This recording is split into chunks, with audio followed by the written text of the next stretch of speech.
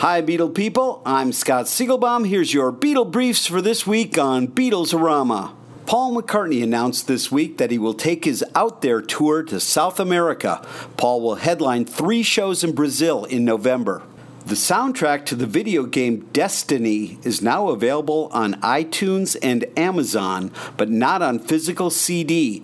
Paul McCartney was involved in scoring the music on the video game. His end credits song, Hope, is not included in the soundtrack, but it is expected to be released by Christmas.